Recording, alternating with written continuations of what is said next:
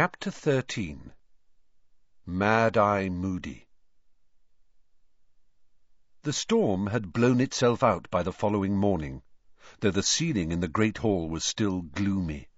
Heavy clouds of pewter grey swirled overhead as Harry, Ron and Hermione examined their new timetables at breakfast. A few seats along, Fred, George and Lee Jordan were discussing magical methods of aging themselves and bluffing their way into the Tri-Wizard tournament.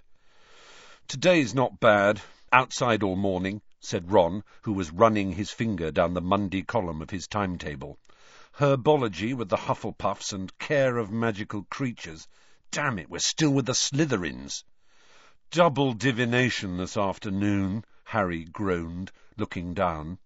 Divination was his least favourite subject, apart from potions. Professor Trelawney kept predicting Harry's death, which he found extremely annoying. "You should have given it up like me, shouldn't you?" said Hermione briskly, buttering herself some toast. "Then you'd be doing something sensible, like arithmancy." "You're eating again, I notice," said Ron, watching Hermione add liberal amounts of jam to her buttered toast.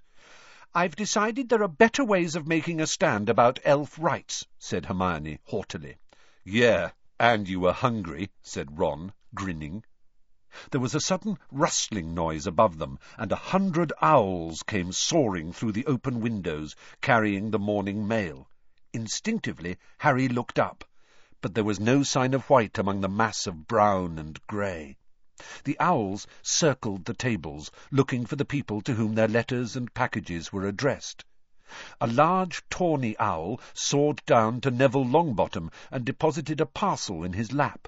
Neville almost always forgot to pack something. On the other side of the hall, Draco Malfoy's eagle owl had landed on his shoulder, carrying what looked like his usual supply of sweets and cakes from home. Trying to ignore the sinking feeling of disappointment in his stomach, Harry returned to his porridge. Was it possible that something had happened to Hedwig, and that Sirius hadn't even got his letter? His preoccupation lasted all the way across the sodden vegetable path until they arrived in Greenhouse 3, but here he was distracted by Professor Sprout showing the class the ugliest plants Harry had ever seen. Indeed, they looked less like plants than thick black giant slugs, protruding vertically out of the soil. Each was squirming slightly, and had a number of large, shiny swellings upon it, which appeared to be full of liquid.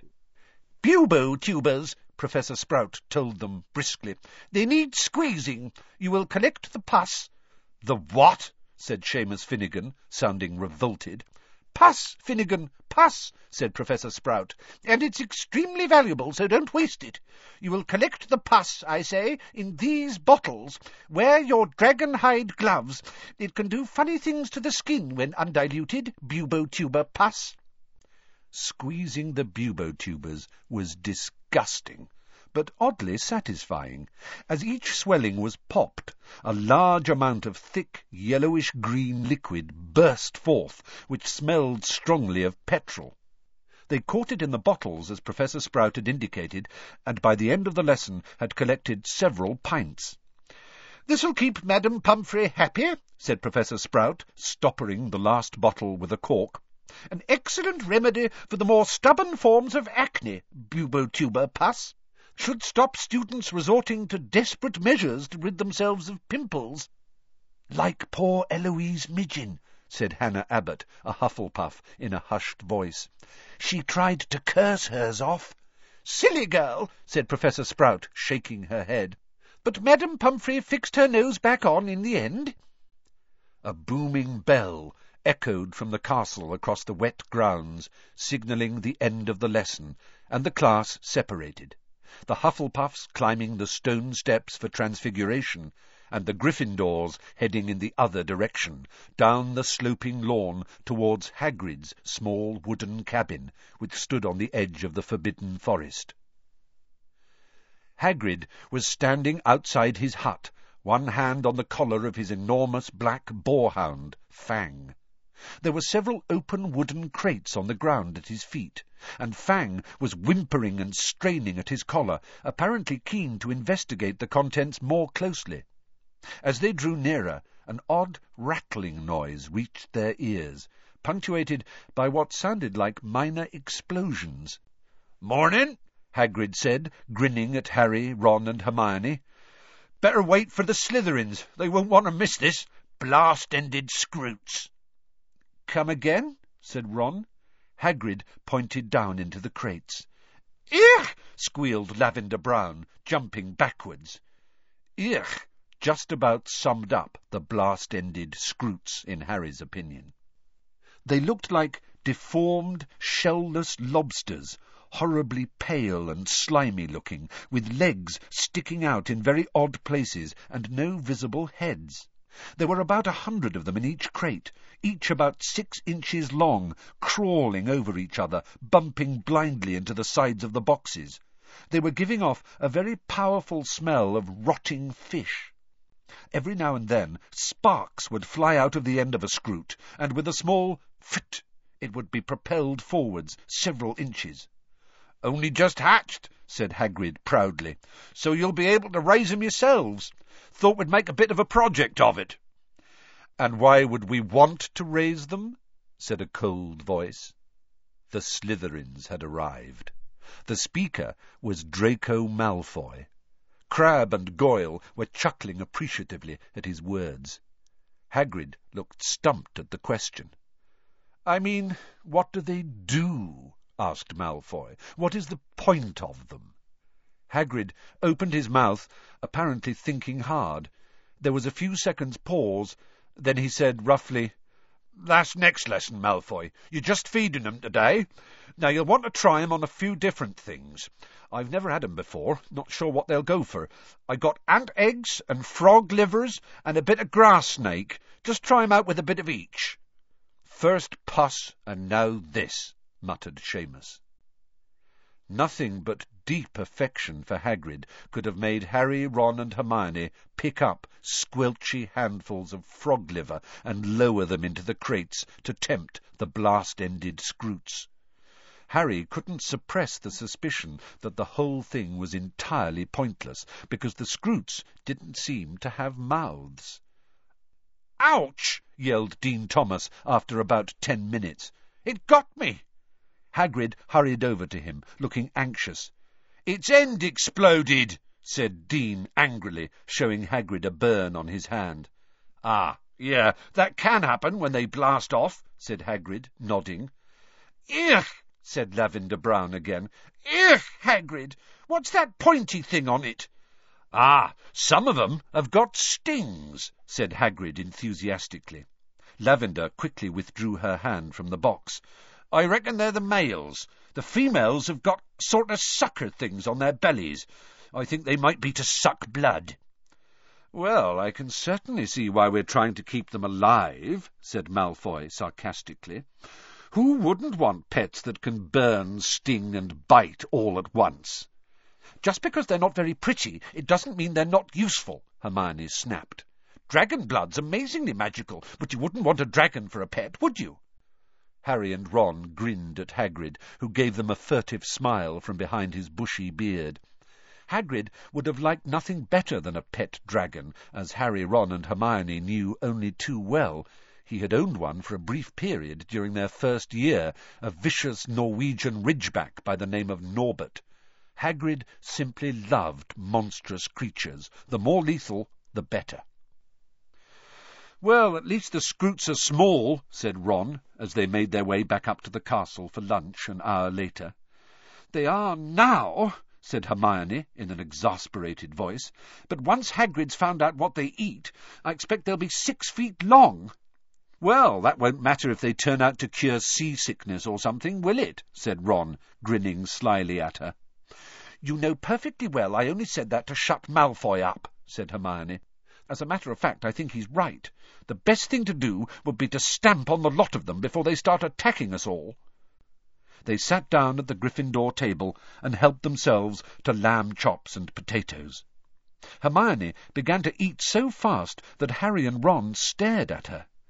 Is this the new stand on elf rights?" said Ron. "You're going to make yourself puke instead?" "No," said Hermione, with as much dignity as she could muster, with her mouth bulging with sprouts. "I just want to get to the library." "What?" said Ron in disbelief. "Hermione, it's the first day back. We haven't even got homework yet."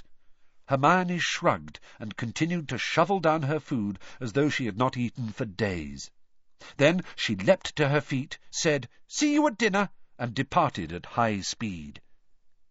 When the bell rang to signal the start of afternoon lessons, Harry and Ron set off for North Tower, where, at the top of a tightly spiralling staircase, a silver step-ladder led to a circular trapdoor in the ceiling and the room where Professor Trelawney lived. The familiar, sweet perfume emanating from the fire met their nostrils as they emerged at the top of the step-ladder. As ever, the curtains were all closed. The circular room was bathed in a dim, reddish light cast by the many lamps, which were all draped with scarves and shawls. Harry and Ron walked through the mass of occupied chintz chairs and puffs that cluttered the room, and sat down at the same small circular table. "Good day," said the misty voice of Professor Trelawney right behind Harry, making him jump. A very thin woman, with enormous glasses that made her eyes appear far too large for her face, Professor Trelawney was peering down at Harry with the tragic expression she always wore whenever she saw him. The usual large amount of beads, chains, and bangles glittered upon her person in the firelight. "You are preoccupied, my dear," she said mournfully to Harry. "My inner eye sees past your brave face to the troubled soul within, and I regret to say that your worries are not baseless. I see difficult times ahead for you. Alas, most difficult. I fear the thing you dread will indeed come to pass, and perhaps sooner than you think."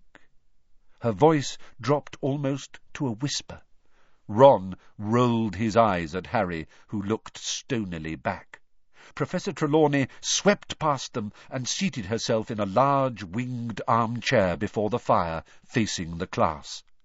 Lavender Brown and Parvati Patil, who deeply admired Professor Trelawney, were sitting on puffs very close to her. "My dears, it is time for us to consider the stars," she said. "The movements of the planets and the mysterious portents they reveal only to those who understand the steps of the celestial dance. Human destiny may be deciphered by the planetary rays which intermingle—" But Harry's thoughts had drifted. The perfumed fire always made him feel sleepy and dull-witted, and Professor Trelawney's rambling talks on fortune-telling never held him exactly spellbound, though he couldn't help thinking about what she had just said to him. "I fear the thing you dread will indeed come to pass."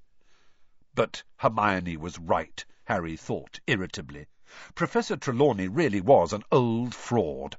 He wasn't dreading anything at the moment at all. Well, unless you counted his fears that Sirius had been caught. But what did Professor Trelawney know? He had long since come to the conclusion that her brand of fortune-telling was really no more than lucky guesswork and a spooky manner. Except, of course, for that time at the end of last term, when she had made the prediction about Voldemort rising again. And Dumbledore himself had said that he thought that trance had been genuine when Harry had described it to him. "Harry!" Ron muttered. "What?" Harry looked around. The whole class was staring at him. He sat up straight. He had been almost dozing off, lost in the heat and his thoughts. "I was saying, my dear, that you were clearly born under the baleful influence of Saturn," said Professor Trelawney, a faint note of resentment in her voice at the fact that he had obviously not been hanging on her words. "Born under what, sorry?" said Harry. "Saturn, dear, the planet Saturn," said Professor Trelawney, sounding definitely irritated that he wasn't riveted by this news. "I was saying that Saturn was surely in a position of power in the heavens at the moment of your birth. Your dark hair, your mean stature, tragic losses so young in life. I think I am right in saying, my dear, that you were born in midwinter." "No," said Harry. "I was born in July." Ron hastily turned his laugh into a hacking cough. Half an hour later, each of them had been given a complicated circular chart and was attempting to fill in the position of the planets at their moment of birth. It was dull work, requiring much consultation of timetables and calculation of angles. "I've got 2 Neptunes here," said Harry after a while, frowning down at his piece of parchment. "That can't be right, can it?" "Ah," said Ron, imitating Professor Trelawney's mystical whisper, "when 2 Neptunes appear in the sky, it is a sure sign that a midget in glasses is being born, Harry." Seamus and Dean, who were working nearby, sniggered loudly, though not loudly enough to mask the excited squeals from Lavender Brown. "Oh, Professor, look! I think I've got an unexpected planet. Ooh, which one's that, Professor?" "It is Uranus, my dear," said Professor Trelawney, peering down at the chart. "Can I have a look at Uranus too, Lavender?" said Ron. Most unfortunately, Professor Trelawney heard him, and it was this, perhaps, which made her give them so much homework at the end of the class. "A detailed analysis of the way the planetary movements in the coming month will affect you, with reference to your personal chart," she snapped, sounding much more like Professor McGonagall than her usual airy-fairy self. "I want it ready to hand in next Monday, and no excuses." "Miserable old bat," said Ron bitterly, as they joined the crowds descending the staircases back to the great hall and dinner. "That'll take all weekend, that will." "Lots of homework," said Hermione brightly, catching up with them. "Professor Vector didn't give us any at all." "Well, bully for Professor Vector," said Ron moodily. They reached the entrance hall, which was packed with people queuing for dinner. They had just joined the end of the line when a loud voice rang out behind them. "Weasley! Hey, Weasley!" Harry, Ron and Hermione turned. Malfoy, Crabbe and Goyle were standing there, each looking thoroughly pleased about something. "What?" said Ron shortly. "Your dad's in the paper, Weasley," said Malfoy, brandishing a copy of the Daily Prophet and speaking very loudly so that everyone in the packed entrance hall could hear. "Listen to this. Further mistakes at the Ministry of Magic. It seems as though the Ministry of Magic's troubles are not yet at an end, writes Rita Skeeter, special correspondent. Recently under fire for its poor crowd control at the Quidditch World Cup, and still unable to account for the disappearance of one of its witches, the Ministry was plunged into fresh embarrassment yesterday by the antics of Arnold Weasley of the Misuse of Muggle Artifacts Office." Malfoy looked up. "Imagine them not even getting his name right, Weasley. It's almost as though he's a complete non-entity, isn't it?" he crowed. Everyone in the entrance hall was listening now. Malfoy straightened the paper with a flourish and read on. "Arnold Weasley, who was charged with possession of a flying car 2 years ago, was yesterday involved with a tussle with several Muggle lawkeepers, policemen, over a number of highly aggressive dustbins. Mr. Weasley appears to have rushed to the aid of Mad-Eye Moody, the aged ex-Auror, who retired from the Ministry when no longer able to tell the difference between a handshake and attempted murder. Unsurprisingly, Mr. Weasley found, upon arrival at Mr. Moody's heavily guarded house, that Mr. Moody had once again raised a false alarm. Mr. Weasley was forced to modify several memories before he could escape from the policeman, but refused to answer Daily Prophet questions about why he had involved the Ministry in such an undignified and potentially embarrassing scene. "And there's a picture, Weasley," said Malfoy, flipping the paper over and holding it up. "A picture of your parents outside their house, if you can call it a house. Your mother could do with losing a bit of weight, couldn't she?" Ron was shaking with fury. Everyone was staring at him. "Get stuffed, Malfoy," said Harry. "Come on, Ron." "Oh, yeah, you were staying with them this summer, weren't you, Potter?" sneered Malfoy. "So tell me, is his mother really that porky, or is it just the picture?" "You know your mother, Malfoy," said Harry. Both he and Hermione had grabbed the back of Ron's robes to stop him launching himself at Malfoy. "That expression she's got, like she's got dung under her nose. Has she always looked like that, or was it just because you were with her?" Malfoy's pale face went slightly pink. "Don't you dare insult my mother, Potter." "Keep your fat mouth shut, then," said Harry, turning away. Bang! Several people screamed. Harry felt something white-hot graze the side of his face. He plunged his hand into his robes for his wand, but before he'd even touched it, he heard a second loud bang and a roar which echoed through the entrance hall. "Oh, no, you don't, laddie!" Harry spun around. Professor Moody was limping down the marble staircase. His wand was out, and it was pointing right at a pure white ferret, which was shivering on the stone-flagged floor, exactly where Malfoy had been standing. There was a terrified silence in the entrance hall. Nobody but Moody was moving a muscle.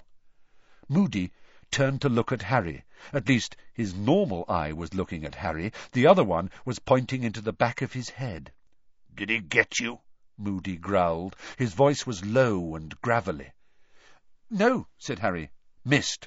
"Leave it!" Moody shouted. "Leave what?" Harry said, bewildered. "Not you! Him!" Moody growled, jerking his thumb over his shoulder at Crabbe, who had just frozen, about to pick up the white ferret. It seemed that Moody's rolling eye was magical and could see out of the back of his head. Moody started to limp towards Crabbe, Goyle, and the ferret, which gave a terrified squeak and took off, streaking towards the dungeons. "I don't think so!" roared Moody, pointing his wand at the ferret again.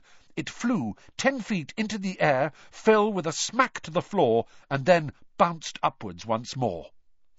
"I don't like people who attack when their opponent's back's turned," growled Moody, as the ferret bounced higher and higher, squealing in pain. "Stinking, cowardly, scummy thing to do." The ferret flew through the air, its legs and tail flailing helplessly.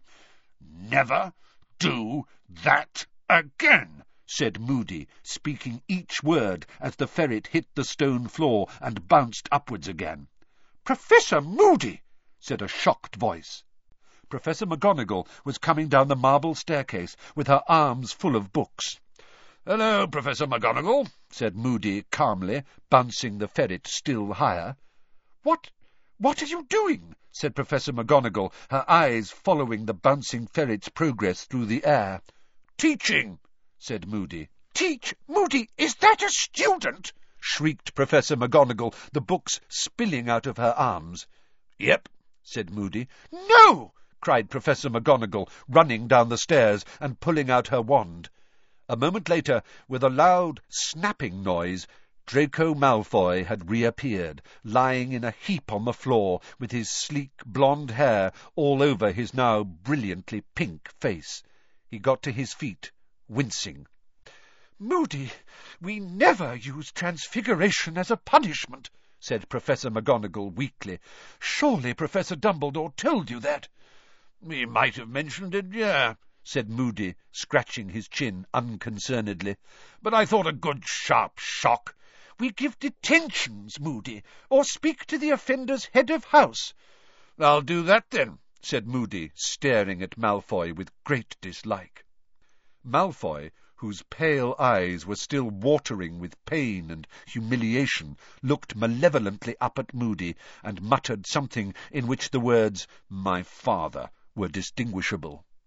"Oh, yeah," said Moody quietly, limping forward a few steps, the dull clunk of his wooden leg echoing around the hall. "Well, I know your father of old, boy. You tell him Moody's keeping a close eye on his son. You tell him that from me. Now, your head of house will be Snape, will it?" "Yes," said Malfoy resentfully. "Another old friend," growled Moody. "I've been looking forward to a chat with old Snape. Come on, you!" And he seized Malfoy's upper arm and marched him off towards the dungeons. Professor McGonagall stared anxiously after them for a few moments, then waved her wand at her fallen books, causing them to soar up into the air and back into her arms. "Don't talk to me," Ron said quietly to Harry and Hermione as they sat down at the Gryffindor table a few minutes later, surrounded by excited talk on all sides about what had just happened. "Why not?" said Hermione in surprise. "Because I want to fix that in my memory forever," said Ron, his eyes closed and an uplifted expression on his face. "Draco Malfoy, the amazing bouncing ferret." Harry and Hermione both laughed, and Hermione began doling beef casserole onto each of their plates. "He could have really hurt Malfoy, though," she said. "It was good, really, that Professor McGonagall stopped it." "Hermione!" said Ron furiously, his eyes snapping open again. "You're ruining the best moment of my life!" Hermione made an impatient noise and began to eat at top speed again. "Don't tell me you're going back to the library this evening," said Harry, watching her. "Got to," said Hermione thickly. "Loads to do." "But you told us Professor Vector—" "It's not schoolwork," she said. Within 5 minutes she had cleared her plate and departed. No sooner had she gone than her seat was taken by Fred Weasley. "Moody," he said. "How cool is he?" "Beyond cool," said George, sitting down opposite Fred. "Super cool," said the twins' best friend, Lee Jordan, sliding into the seat beside George. "We had him this afternoon," he told Harry and Ron. "What was it like?" said Harry eagerly. Fred, George, and Lee exchanged looks full of meaning. "Never had a lesson like it," said Fred. "He knows, man," said Lee. "Knows what?" said Ron, leaning forwards. "Knows what it's like to be out there doing it," said George impressively. "Doing what?" said Harry. "Fighting the dark arts," said Fred. "He's seen it all," said George. "'Mazing," said Lee. Ron dived into his bag for his timetable. "We haven't got him till Thursday," he said, in a disappointed voice.